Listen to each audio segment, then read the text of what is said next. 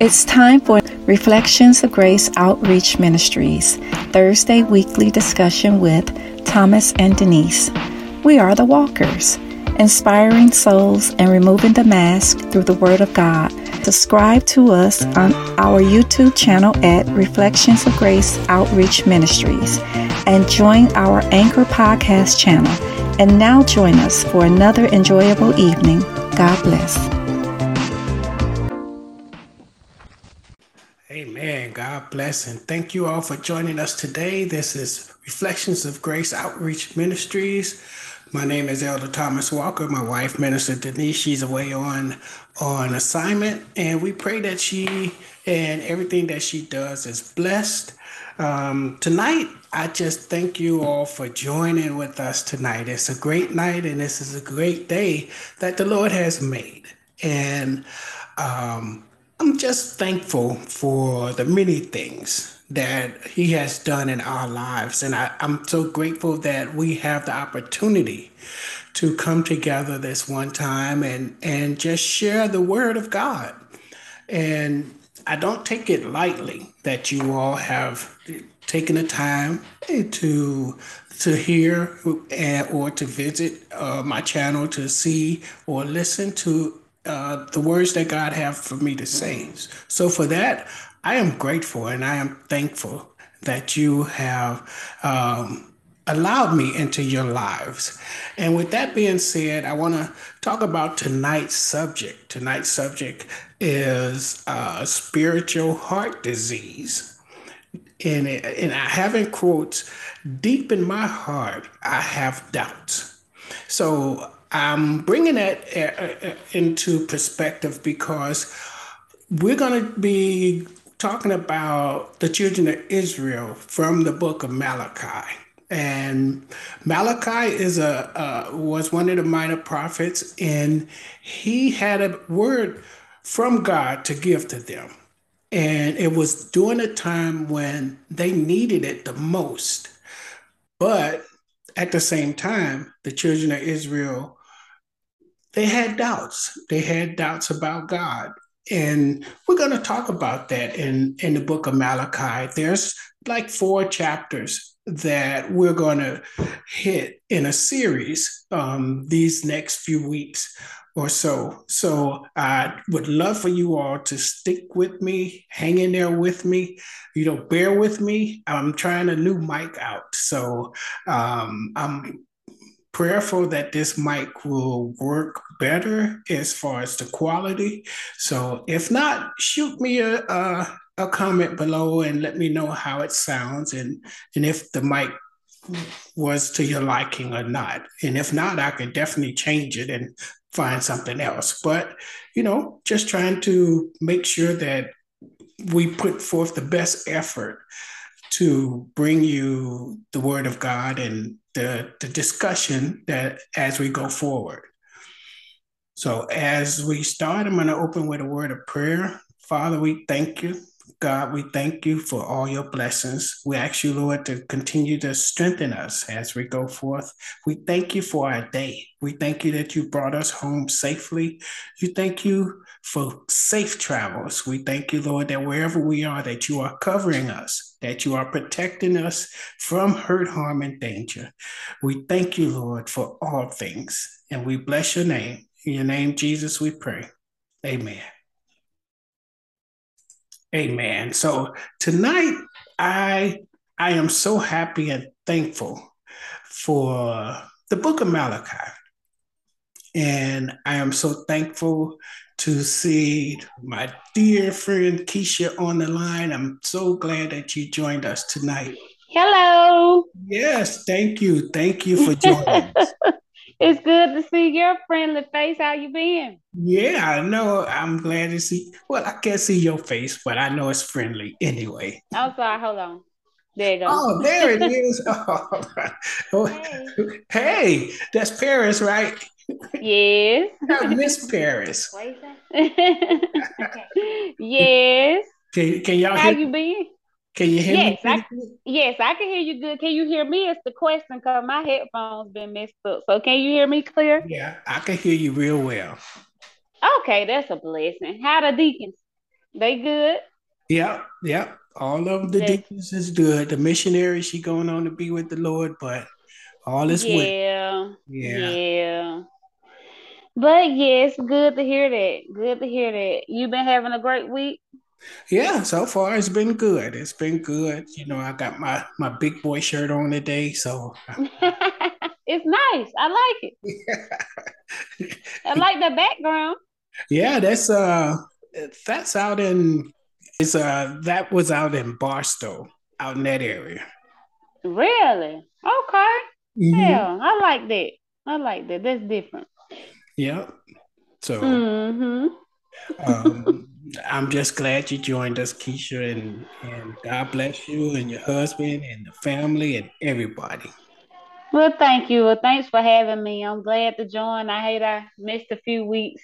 It's Well, been that's kind of chaotic, but by the grace of God, I'm here. So well, that's it's good. a I'm blessing. glad. I'm so glad, and I pray all is well. And I love you.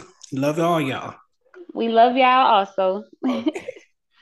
All right. So you could go ahead and mute if you want, or please feel free to comment in and at any time if you have anything that you want to add. Okay, sounds good. Thank you. Hmm. So if you have your Bibles, you can turn with me with the first chapter of Malachi. And the book of Malachi is in between Zechariah and basically it's the last book of the Old Testament. And Scott, a lot of people they talk about the order and the chronology of how the books in the Bible are laid out, but some scholars believe that the book of Malachi should not be the last book of the Bible. It should be somewhere in between, I think, Zechariah and Habakkuk, I believe. But it should not be the last because it still talks about the time that the children of Israel was coming out of exile. So the last time we talked in discussion, we talked about the time that the children of Israel came out of exile, and they were they were given thanks and praise to God, and they was thanking God for all this good things. But then at a certain point, they began to intermarry. They began to marry other foreigners into the fold, and that displeased God. So they failed to obey God on all levels. So here, this is just an extension because what the children of Israel were doing down through the centuries and millennia, they consistently had a relationship with God to disobey Him. So when you look at it in that term and in that point of view, the children of Israel was always on God's bad side, you know. And every time, because he chose them to be the vessels of who he is to reveal himself in the world to everyone else. But the children of Israel, they had their own idea. They had their own concept of what they wanted to do. So instead of them believing and trusting in the one true God, they decided that they wanted to live like everyone else. And that's a problem for God because the things that the people were doing back then, they were considered detestable in God's eyesight. So, what is detestable? Detestable is like, he just really did not like it. He had a real strong issue with what they were doing. And some of the things that they were doing are still going on today. Those things are, you know, intermarrying, divorce, immoral sexuality, immoral sex behavior, um, destroying your body, and turning away from God, disobeying God. Those things are still going on even today. Does that make us children of Israel? Does that make us Israelites? Well, no, it doesn't make us that. But the character of who they were and the character of what they did during that time is still relevant because that's what they wanted to do. So we begin the study of the book of Malachi and the message that God presented to them after their exile. They were returned to a land and were proposed to resume worship and reverence for God. But many things happened during that time that prevented them from honoring God in spirit and in truth. Thus, here comes Malachi, and he tells the story of the children of Israel character and zeal for worship. So when we get into the book of Malachi, he's going to explain and expound on the character and the nature of who the children of Israel were at this time. This time happened at somewhere around 538 before the Common Era. Most people call it BCE. And so this is coming close to the intertestamental period. And I'll explain the intertestamental period a little bit further down in the weeks to come. But right now, we just want to get a backdrop and a background picture of Malachi, who he was, what was his message, and what was the character and relationship that the children of Israel had with him and God.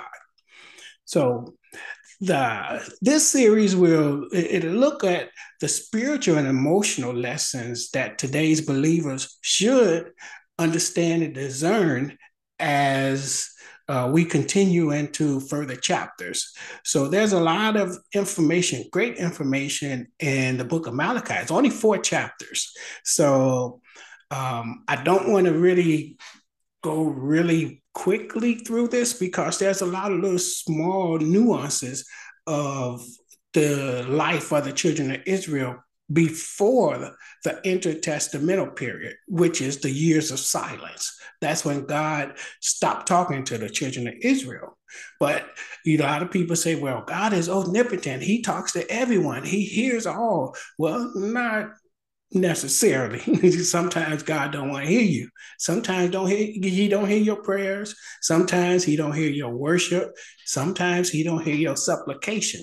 So the discernment in this is understanding why God stopped listening to the children of Israel, because that's a great message for us to learn moving forward in our lives. See, we believe that because we profess and love God, that God's going to always be there for us.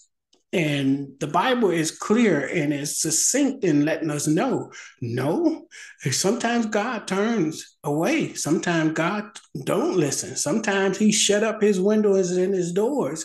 And sometimes he just lets you do what you want to do until he decides to have mercy on you and then returns to you. Like last week, we talked about how God said, return to me and I will return to you. So he's looking and he wants and desires a relationship with each of us.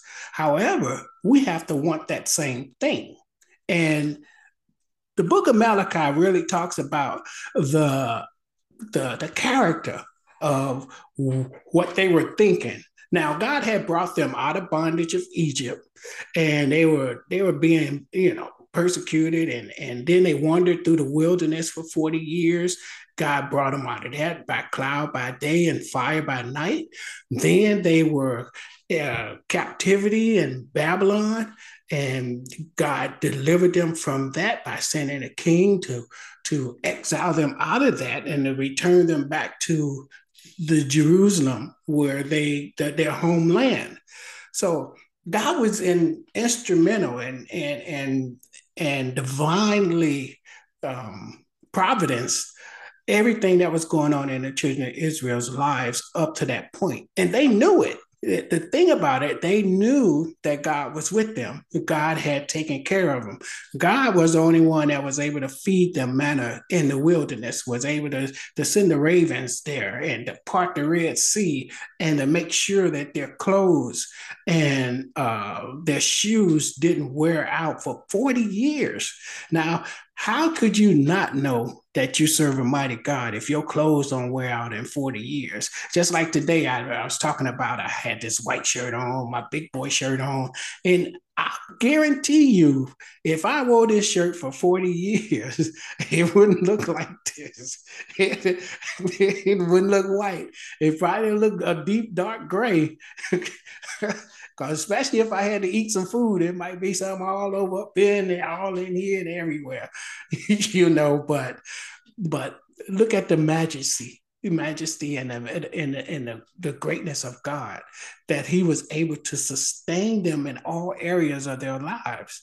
But yet they still disobeyed God. They still did not acknowledge him and reverence him enough to obey his commandments. Wow, isn't that something?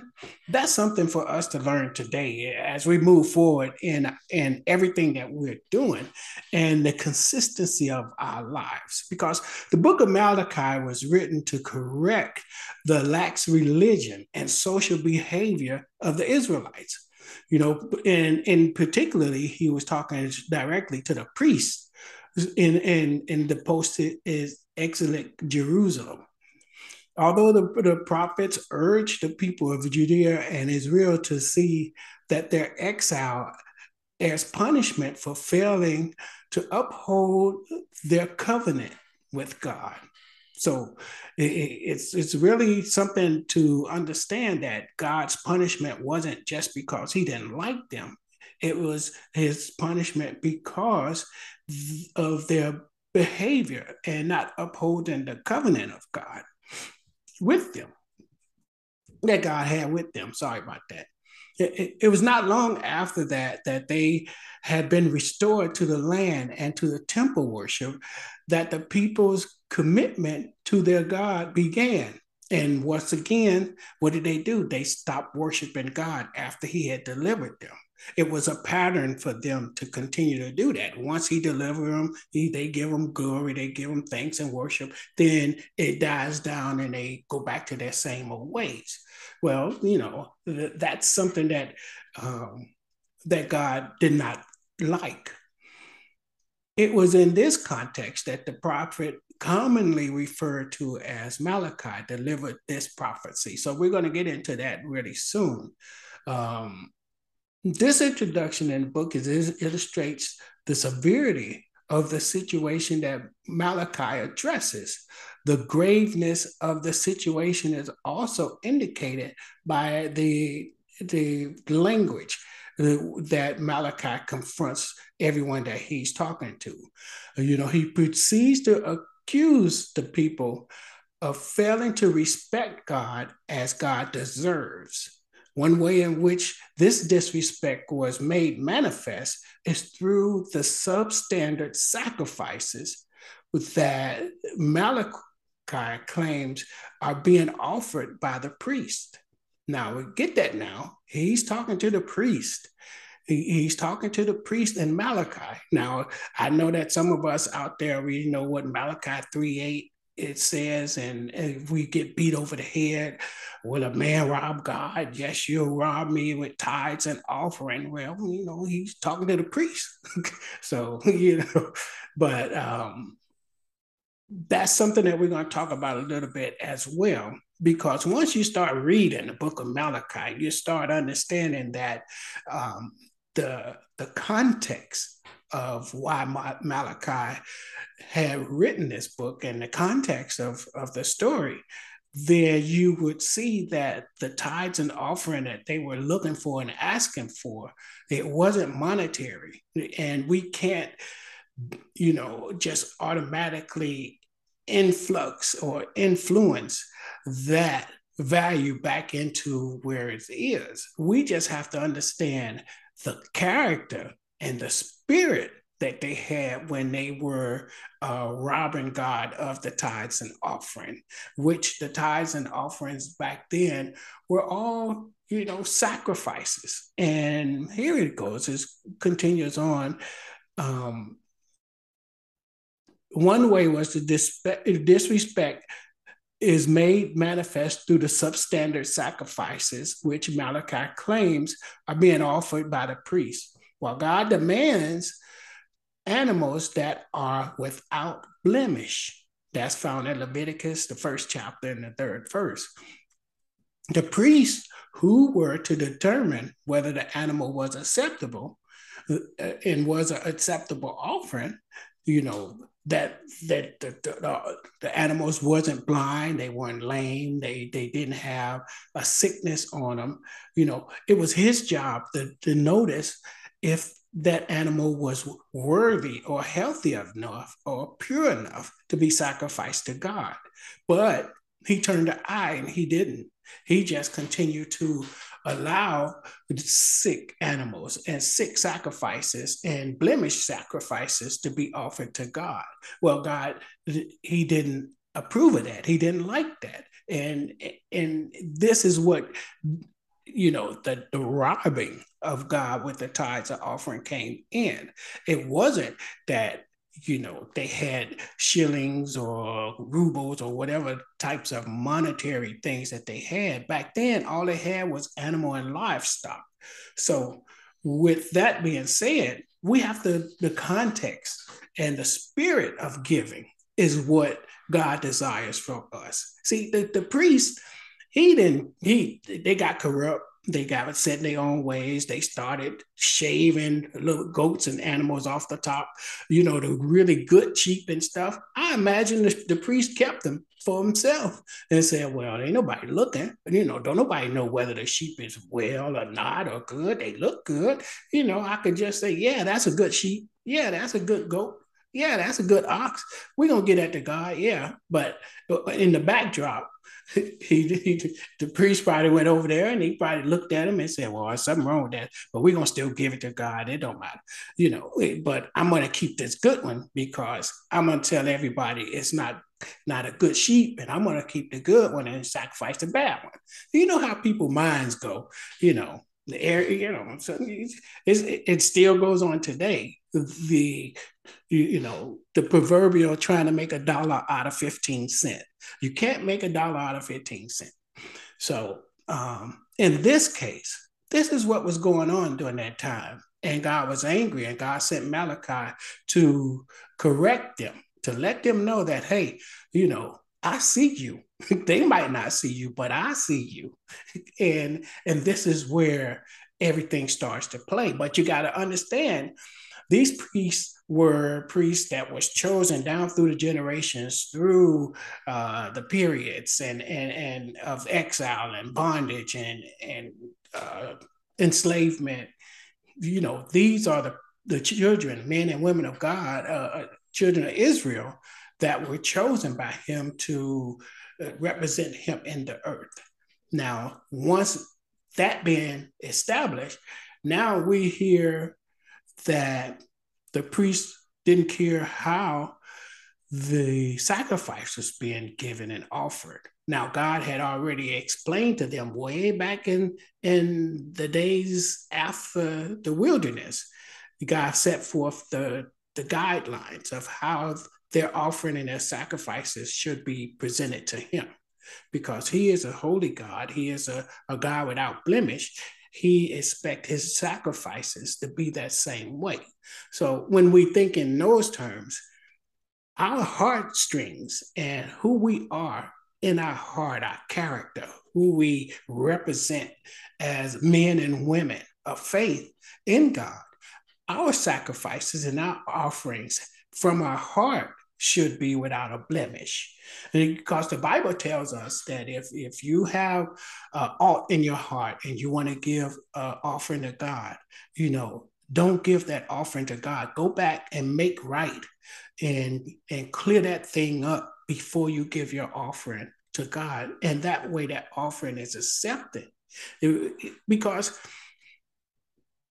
nowadays, people have gotten into this thing where, I go to XYZ church and every Sunday I have to put my 10% in and I got to put my offering in and I got to make sure that's done. But the whole time you preparing it, right? You're in your mind, you're thinking, oh, I got to pay this bill next week. Or, oh man, Joe Snuffy needs some shoes. I sure don't feel like giving that 10%. Let me see.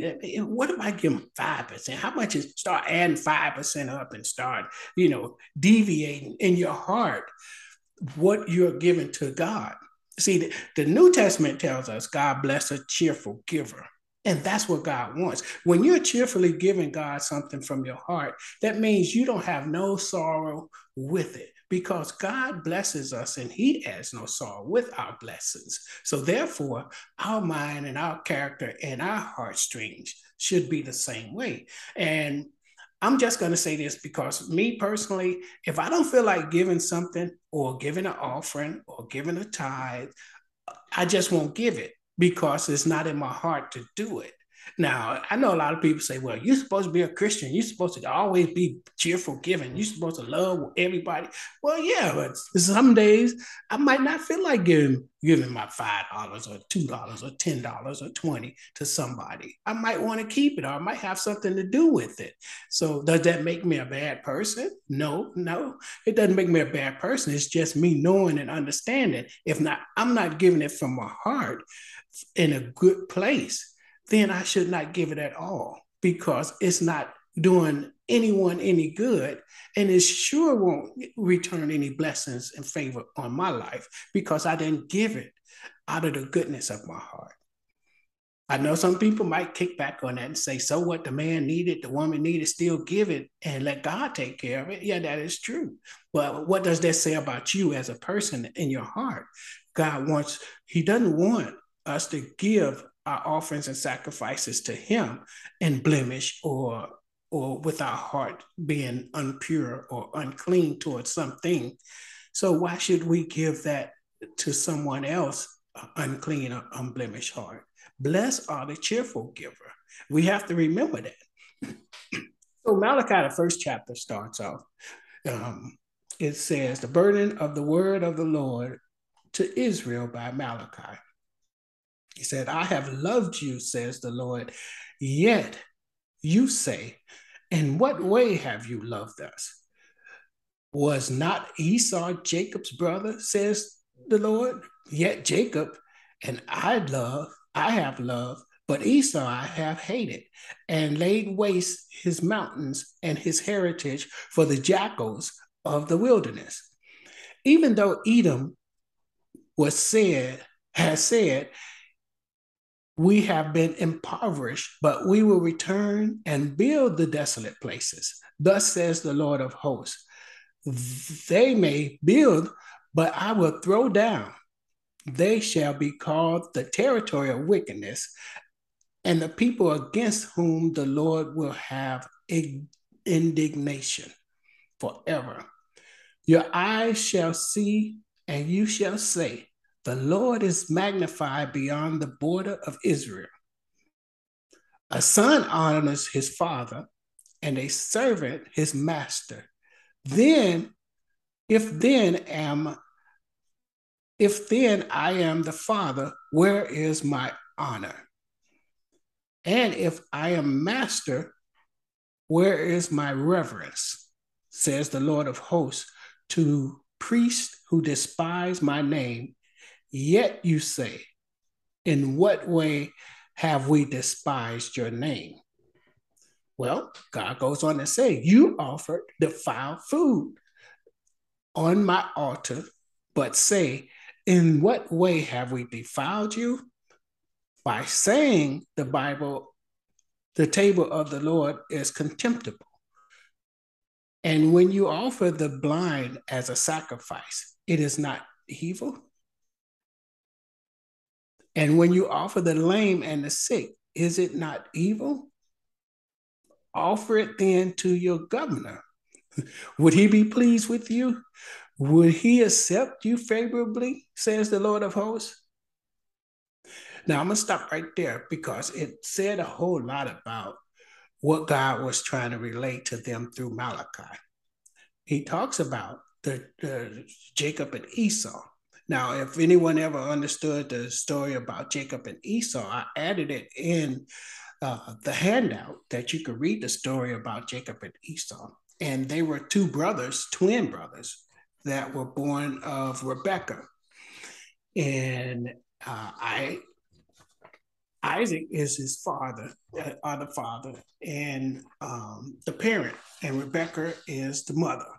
So to get the real backdrop, the context of why Esau and Jacob were mentioned is because Esau, he had a name they called Edom, and Edom is referred to the Edomites down the road that you're gonna, if you have read your Bibles and studied, the Edomites were the cousins of the children of Israel, and they eventually got destroyed as God had talked to them. It said in the fourth verse, he said, "We have been impoverished, but we will return and build the desolate places. Thus says the Lord of hosts, they may build, but I will throw down. They shall be called the territory of wickedness, and the people against whom the Lord will have indignation forever."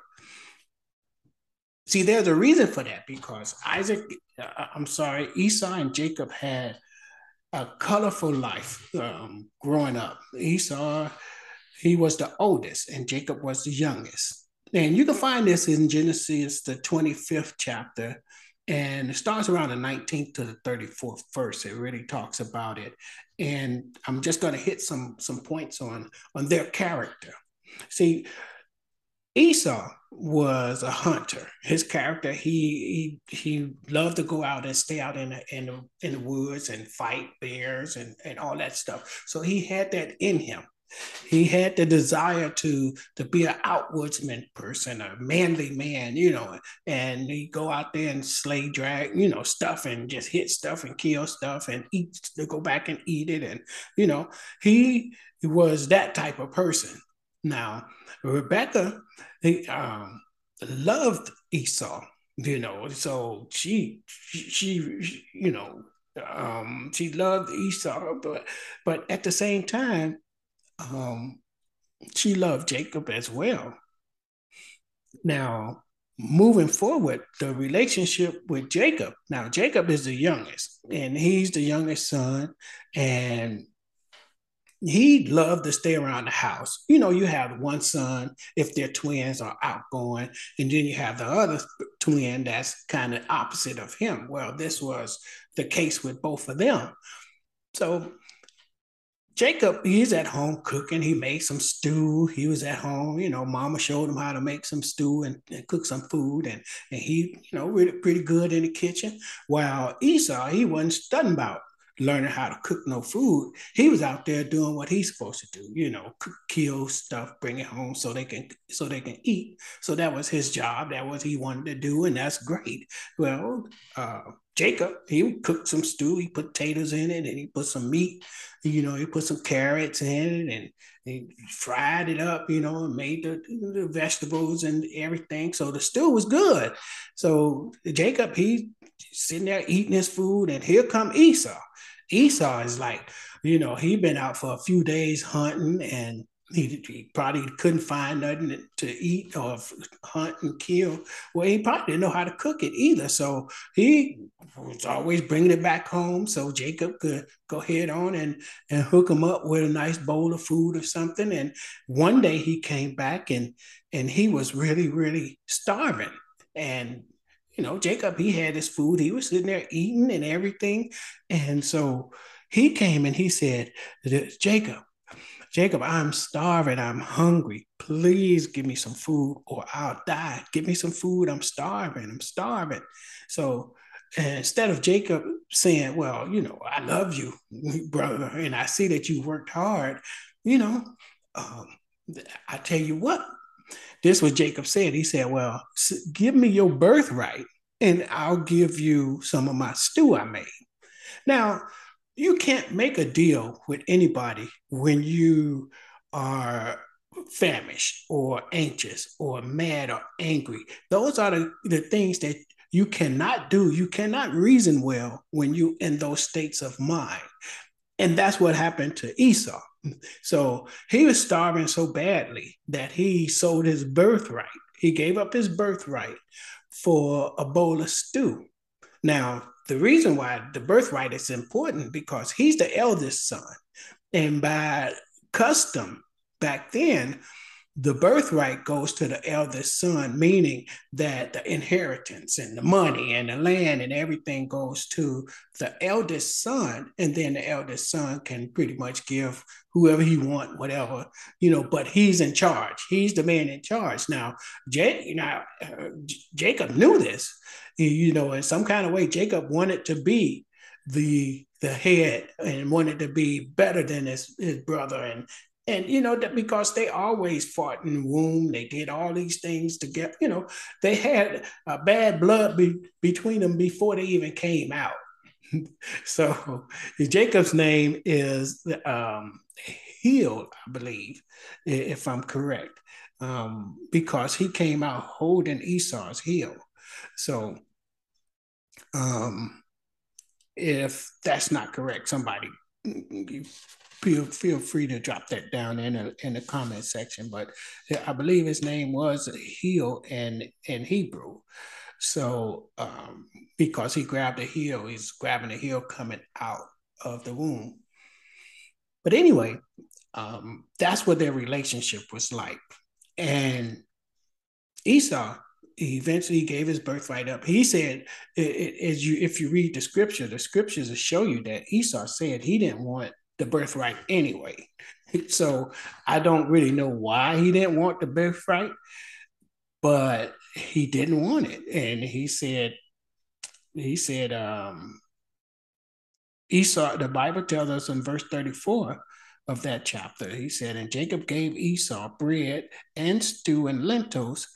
Then he ate and drank, arose and went his way, and thus Esau despised his birthright. Now, that's something because when you are blessed to be a blessing by your parent and provisions are laid up for you, but you don't want that. I guess Esau had this mindset that he just wanted to be free. He didn't want the responsibilities of taking care of others. He didn't want what they was going to call him a primogenitor. That means that he was the family successor. And being a primogenitor, that means that he had control over everything. He told who the sisters would marry, who the brothers would marry, where the money would go, how to divvy up the land. So he didn't want that responsibility.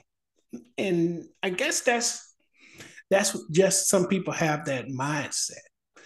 So going back to Esau and Jacob, he sold his birthright, and Jacob, he took it, and he was glad to take it, and he was happy for it. But that's how he became the person that that was blessed. And another time that Jacob did another bad thing was he cheated Esau out of the blessings that his father was supposed to give him. So the blessings that he was supposed to get were on his deathbed. His father was supposed to say, I bless you, son. You are my son. I love you. You are the best son in the world. May your life prosper. May your family prosper. That's important for a young man, a young boy, to have that blessing and that affirmation from their parent, from especially a father to the son. That's important because that affirms your son and lets your son know that he's not alone, that he is important, that he is somebody. So when a son doesn't get that affirmation from the father, then it creates what's what I like to call a vacuum effect. And that vacuum effect means that son continues on his life, continue to look for affirmation, continue to seek the guidance that and approval of other men in his life. And if you read the story about Esau and Jacob, you would see that he ended up being really wealthy and doing really well, but he didn't have too much of a relationship with God. And sometimes we can get sidetracked with our relationship and building a relationship with God because we are so busy working on the relationships and the networks and the things that we need to do on this earth that we forget about God. And that's why Proverbs 3, 5, and 6 is so important. When you trust in the Lord with all your heart and lean not to your own understanding, but in all your ways acknowledge God, and he will direct your paths. So that's what's the important part about it, because when you are trusting in God, when you are believing in God, when your worship is airtight with him, when you are reverencing God, you are offering him everything that you have in your life, everything, your whole heart, soul, strength, and mind is dedicated to God. Now, that's what God desired for the children of Israel to have for him. But see, you see how the Esau, he didn't want no parts of that. You know, he was wealthy. He was doing his own thing. Jacob, he had 12 sons, and those sons are considered to be the 12 tribes of Israel. Now, those 12 tribes and 12 sons bore all these other people down through the centuries and everything. And instead of them having that reverence for God that was built in them from the beginning, and they're sticking to it, they failed to stick with it. They failed to acknowledge and reverence God. Instead, they were always looking for what I would consider to be the come up. They were always looking for the come up where they it was something always better for them out there when they had the best already. You know how sometimes we get into situations where we are always looking for something better. It's always something better. The grass is green on the other side. Oh, lottie dottie, this, that, and the other. But then you come to find out that that grass is not that green. And they come to find out there's a whole lot of heartache and sorrow that goes with that. If you had only stayed back where you were, you would be so much better. And the children of Israel had a hard time finding that out. So therefore, that's where God sent Malachi. Malachi was telling them, hey, look, y'all, y'all messing up. Y'all sending pollute offerings. The priests, you all aren't looking over the stuff that's considered to be a holy sacrifice for me. You just letting it slide. Where is the reverence? Where is the love that you should have for me? Well, the children of Israel doubted God. And that's what was the bad part. They doubted if God was even with them. Now, explain to me this, like they used to say on the TV, riddle me this, Batman. I'm trying to figure out why on in the world would they not believe that God was with them when they've seen all of the things that God had done for them, all the ways that he had made provisions for him, the many times that he have had mercy on them and showed them love and grace. And all that God wanted them to do was to return to him, and he will return to them. But at that time, and in that same token, many of them didn't. Even after the Babylonian captivity, even after the exile, they decided to still worship idol gods, still worship and do detestable things in God's eyesight. See, that's where the heart had grown cold toward God. That's where the love that they were supposed to have was diseased. So that's where they incorporated a spiritual heart disease, because they could not love God with their whole heart. They did not want to. They doubted God. And when you doubt God for something, or you have doubt in your heart about God and who he is and what he can do for you, then that creates a problem, because God sees your heart and he knows your heart before you even pray. So when we are praying and we're asking God for a thing, we have to make sure, like I said earlier, when you were giving our offering to the Lord, our offering to the Lord should be a cheerful thing, a thing that we want to do to show God our appreciation and our thanks. It should not be a ritual or traditional thing to the point where it's something that we just have to do to keep the church doors open, or we're going to give that money to keep the pastor up and going. No, that's not what we're supposed to do. We're supposed to understand that whatever we're given, we should give to God, whether it's a $10, $5, $1, or $3. Don't get pigeonholed or caught in that box where you believe that you're supposed to help people by your giving, you know. And it used to be a song that says, you can't beat God given no matter how hard you try. That is true. But at the same token, we have to have a great heart to give to God. And then when we give to others, our heart should be open on that same level. No one should have to tell you to give something if God laid on your heart already to do it. You should want to do it because God told you to, and not expect blessings and all of that stuff in return. Now we've been taught in the church about this prosperity gospel, where you give, pressed down, shaking together, and running over through your bosom, and all that stuff. But we're given in the intent to receive something. And see, we should not give anything with the intent to receive anything. They got a word for that. They call that bartering. So you're not offering anything. You're bartering with God at that moment. You saying, Lord, I sure need a blessing. And you see these sometimes you hear people say, well, anybody want a blessing, stand up and give me $100. Then God says, give me $100 and you're going to be blessed right there. You know, is that a truthful? Is that a heartfelt offering? Is that a sacrifice that you're giving to God? Or is that you're trying to pay? You're trying to go to the ATM, God, to get something back. See, it's all about our hearts, people. It everything that God is asking us to do for him it has to come from our heart. You can have $1 million and not give a person a dime.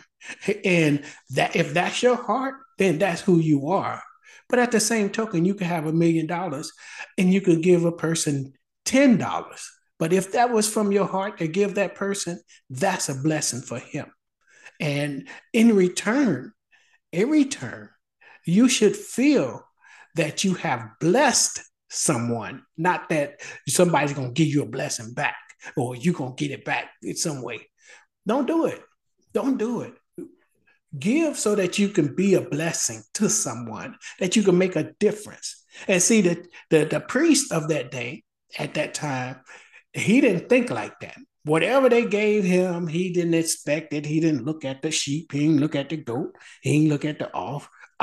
He just said, well, yeah, that's good. Go over there. You know, when you don't have respect for God, and you don't have respect for what you're doing as an offering to God, like God will give you a purpose. God will give you a mission and a vision to do. God will give you a dream. He will give you something in the desires of your heart to do, like to become a business person or entrepreneur, or to work in some type of outreach, to build an outreach. That's your purpose that God has given you on this earth. Well, you should have that respect and that reverence to say, God gave me this gift. God gave me this talent. I'm going to use it in a way that glorifies him. Now, I know there's some some gifts and talents that God gives people, that's musicians, actors, actresses, lawyers, doctors, all those people, they have different jobs that cross over into different areas, that may not look as if it could be dedicated to God. But we can put God and incorporate God in just about everything we do when our heart is meaningful toward him. When we love God with all our heart, soul, strength, and mind, it doesn't matter what you do, because what you're doing, you're saying, God, you gave me this talent, you gave me this gift. I want to please you in what I'm doing. I want to please you and glorify your name in how I do and what I do. Then you'll be more selective of the music you played, or the music you produce, or the characters on television that you portray, or the clothes that you wear. Because if you're presenting your body and your heart and your mind is connected to God, then you want to show the world that you are important to God, and God guides you.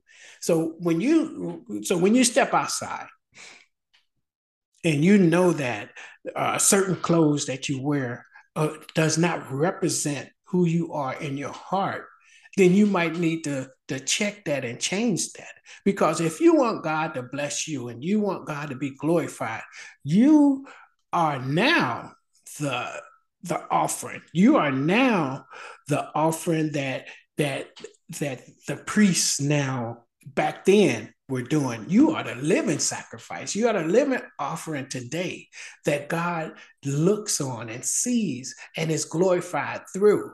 So when we are saying we are men and women of God, we have to walk in a way that pleases God. We have to honor God. See, the children of Israel did not do that. They doubted God. They didn't believe that God was going to be there with them. So whatever that was going on, whatever was happening in their lives, they still in the back of their mind did not love God strongly enough.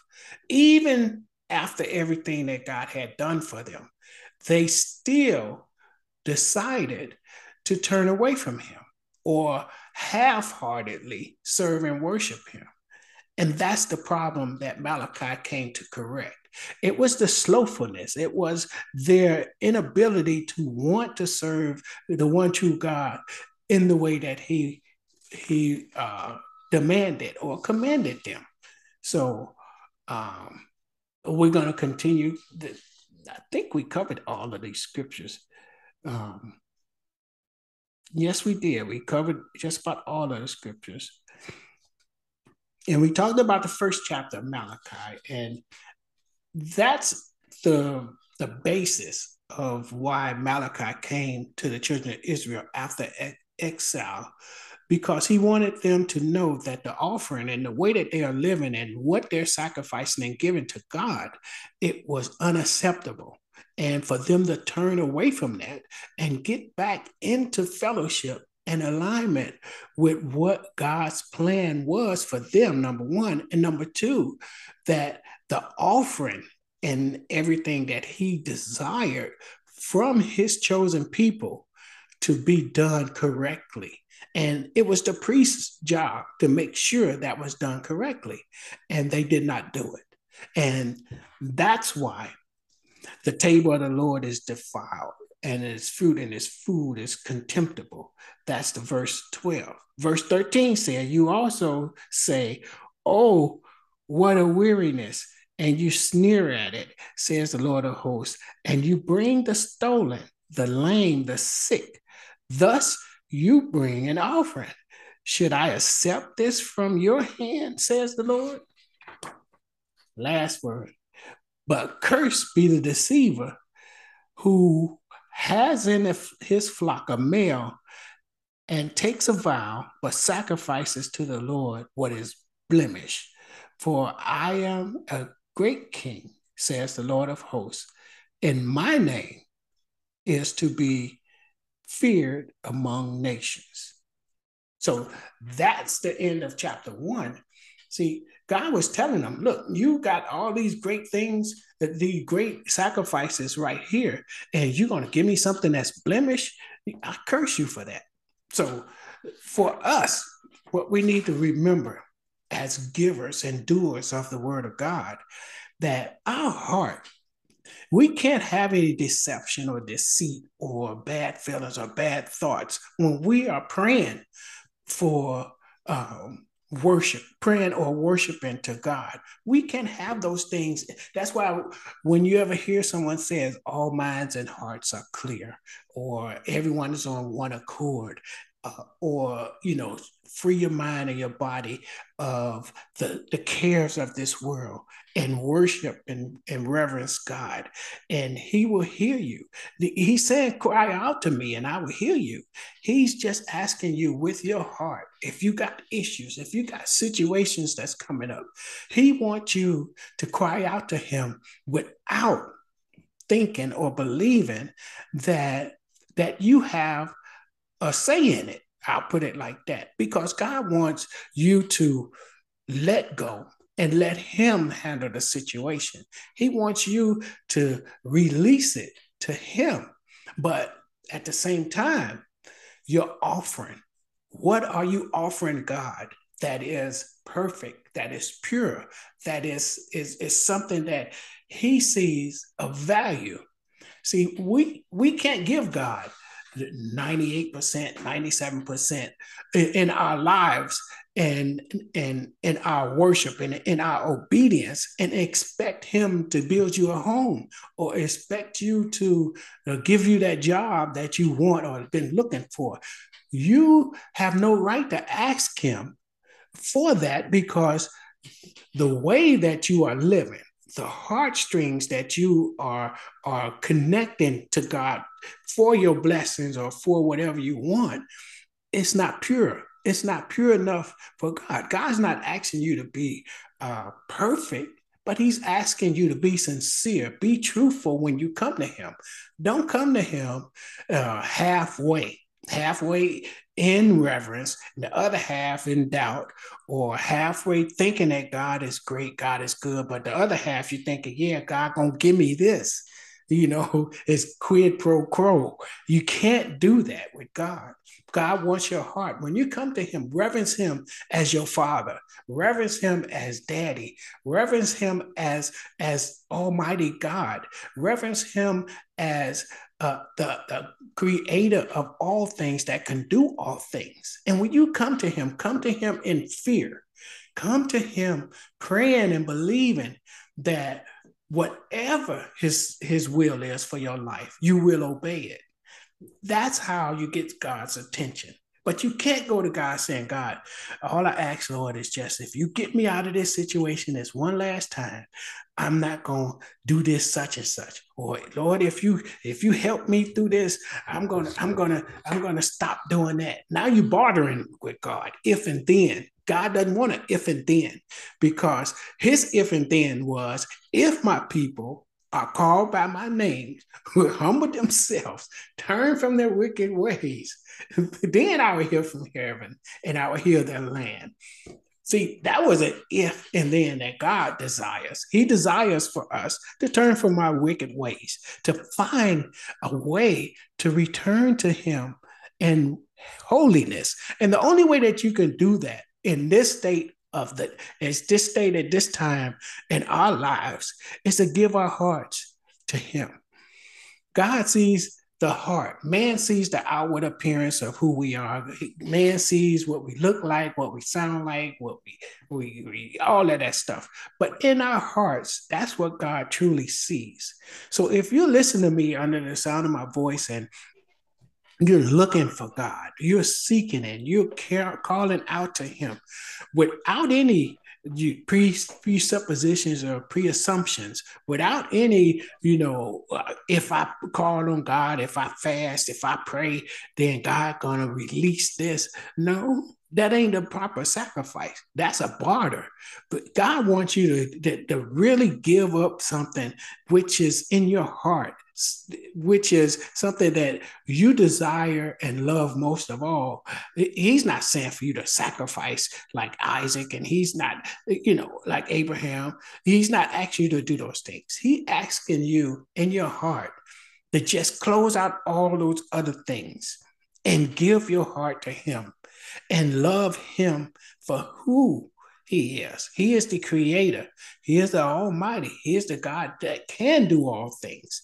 But we cannot and should not think in terms of the children of Israel and the priest of that day, where he was just giving stuff halfway or blemished or tainted. Our hearts have to be turned toward God in a way that it pleases him. And how does that start? Well, you have to love your neighbors as yourself, and you have to love God with all your heart, soul, strength, and mind. That's the first start. And the rest after that, it comes because you are working at pleasing God with your heart and not with your works, but with your heart, pleasing God with loving people unconditionally, pleasing God with being there for them when they need you, or even when they don't need you, that you're extending that extra hand to show them the love of God, that greater love that no and that a man have than to lay down his life for the friend, you know, and that's what God desires. We don't have to die for anyone per se, but spiritually, we should be able to connect to that person in unconditional love, or what they call agape love, and love that person through their situations and through their mess, no matter what. Love on them and be there for them, because that's what God sees. He sees the actions of our hearts, and how we uh, push our heartstrings outward to other people so that they could be blessed, or we could be a blessing to someone. So that concludes tonight's discussion. And if someone has anything that want to add, I'll be more than happy to listen. Yes.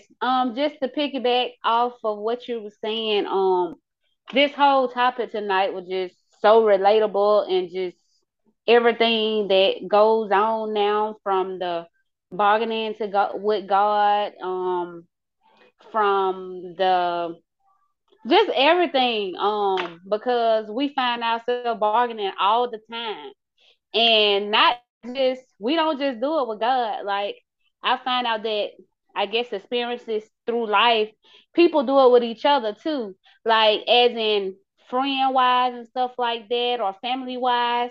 Okay, you did for me, or well, I'm doing for you, so now what can you do for me? It's not just genuine anymore, or I'm just blessing you, or if I got it, you got it, so I just love the fact that, like you said, give wholeheartedly or not at all. Because a lot of people nowadays, it always gonna be a string attached in some type of way, um, to where, okay, I did this for you, and you're not thinking anything about it, and you think everything's all good, and then you look up and, okay, well, I done did this down here down the line for you, now what you gonna do for me? And it's just sad that you can't come to your fellow brothers and sisters when you need help. I mean, that's what we're here for, that's what we supposed to be here for, to spread God's word, give help where needed. But we as people have turned it into, like you said, bargaining. And so that's just sad, because God said we supposed to be spraying love throughout. But we sitting up here and we just taking from each other like crabs in a barrel, So I just hate that we as people have come to that, and we're not genuinely loving or helping each other anymore. Just like you were saying with the two brothers. So, like, and with the two brothers and stuff, that's sad that, the brothers have to pick off each other like that, but it's life. Like, everybody do it all the time, and it's not right. But, God saying, hey, you know, you're gonna have to get right, or like you said, I cut you off and then I make you come back to me, I make you bow back down to me. But are you gonna learn the easy way, or are you gonna learn the hard way? So give wholeheartedly, or when it's time, for you to come back to him, trust me, he'll be ready to listen and you'll be ready to give your all. So I just love that this topic just had so many this discussion had so many topics that was so relatable to what goes on, here, like with everybody with the grass, the green on the other side, and just the whole thing. So I just love, like, just how you said, like you said, give wholeheartedly or not at all. And like you said, just um come to God and basically dog, I lost my train of thought.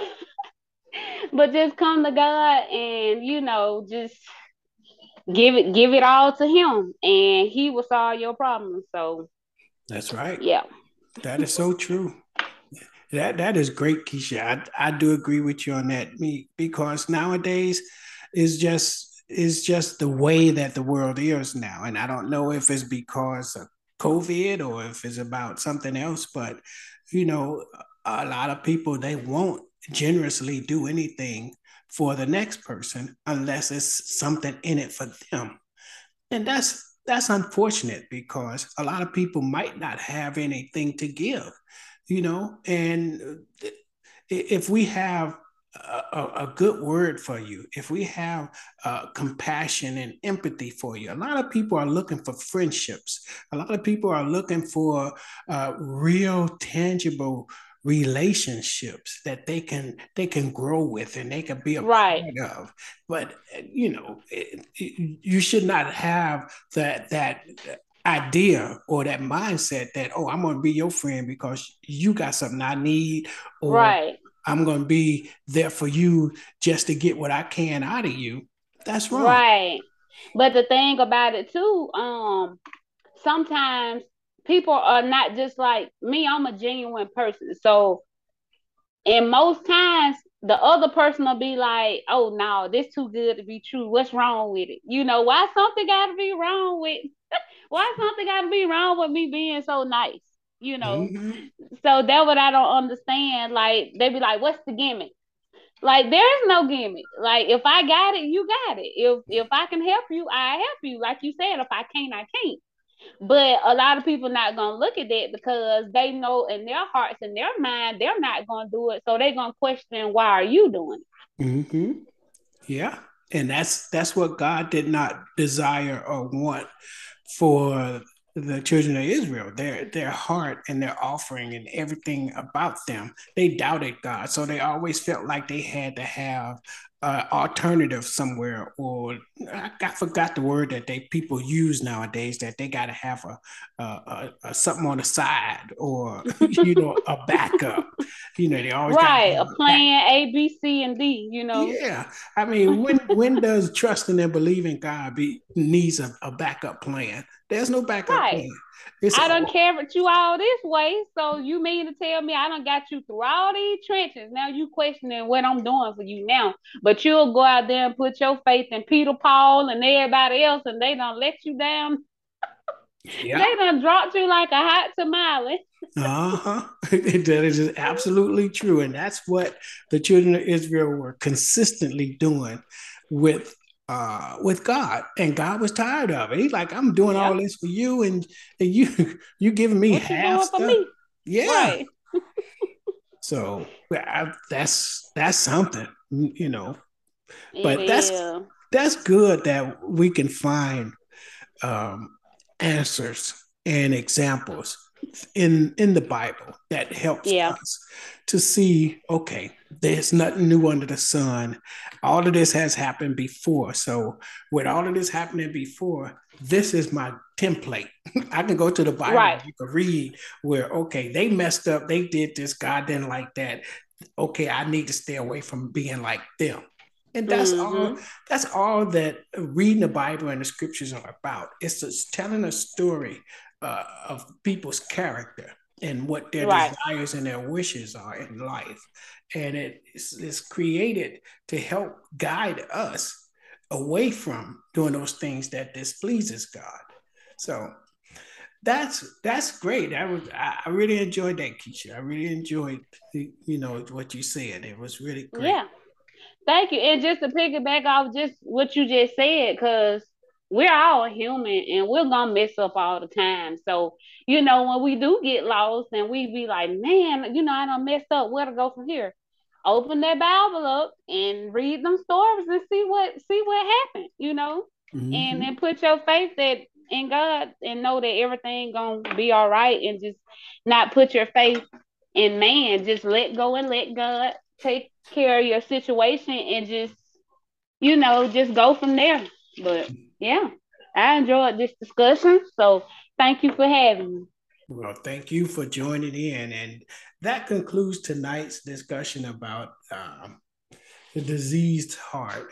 And if you don't get anything else out of tonight, don't let your heart be diseased to the point where when you're giving or um, being an instrument for God, uh, don't let your heart be tainted to the point where God is not satisfied or pleased with what you're doing. Always have the right mindset and the right heart for God and towards what you're doing so that God can see that you desire to do something to please Him. And with that being said, I'm going to close. I hear my deacons out there. They got something to say, but you know, we're on the call already. So we're going to end with a word of prayer. And God bless you all. And thank you all for joining with us. And remember to reach out to us by email or leave a comment below, or either way. We are so glad that you have joined with us. Keisha, God bless you. Love you so much. You love your family. And you all be blessed. And everyone on the call tonight, you all be blessed as well. And whenever you listen, know that God loves you and God has a plan and a purpose for your life. Amen. Amen. Thank you. Same to you guys. God bless and good night, everyone. Good night. Have a nice week. You too.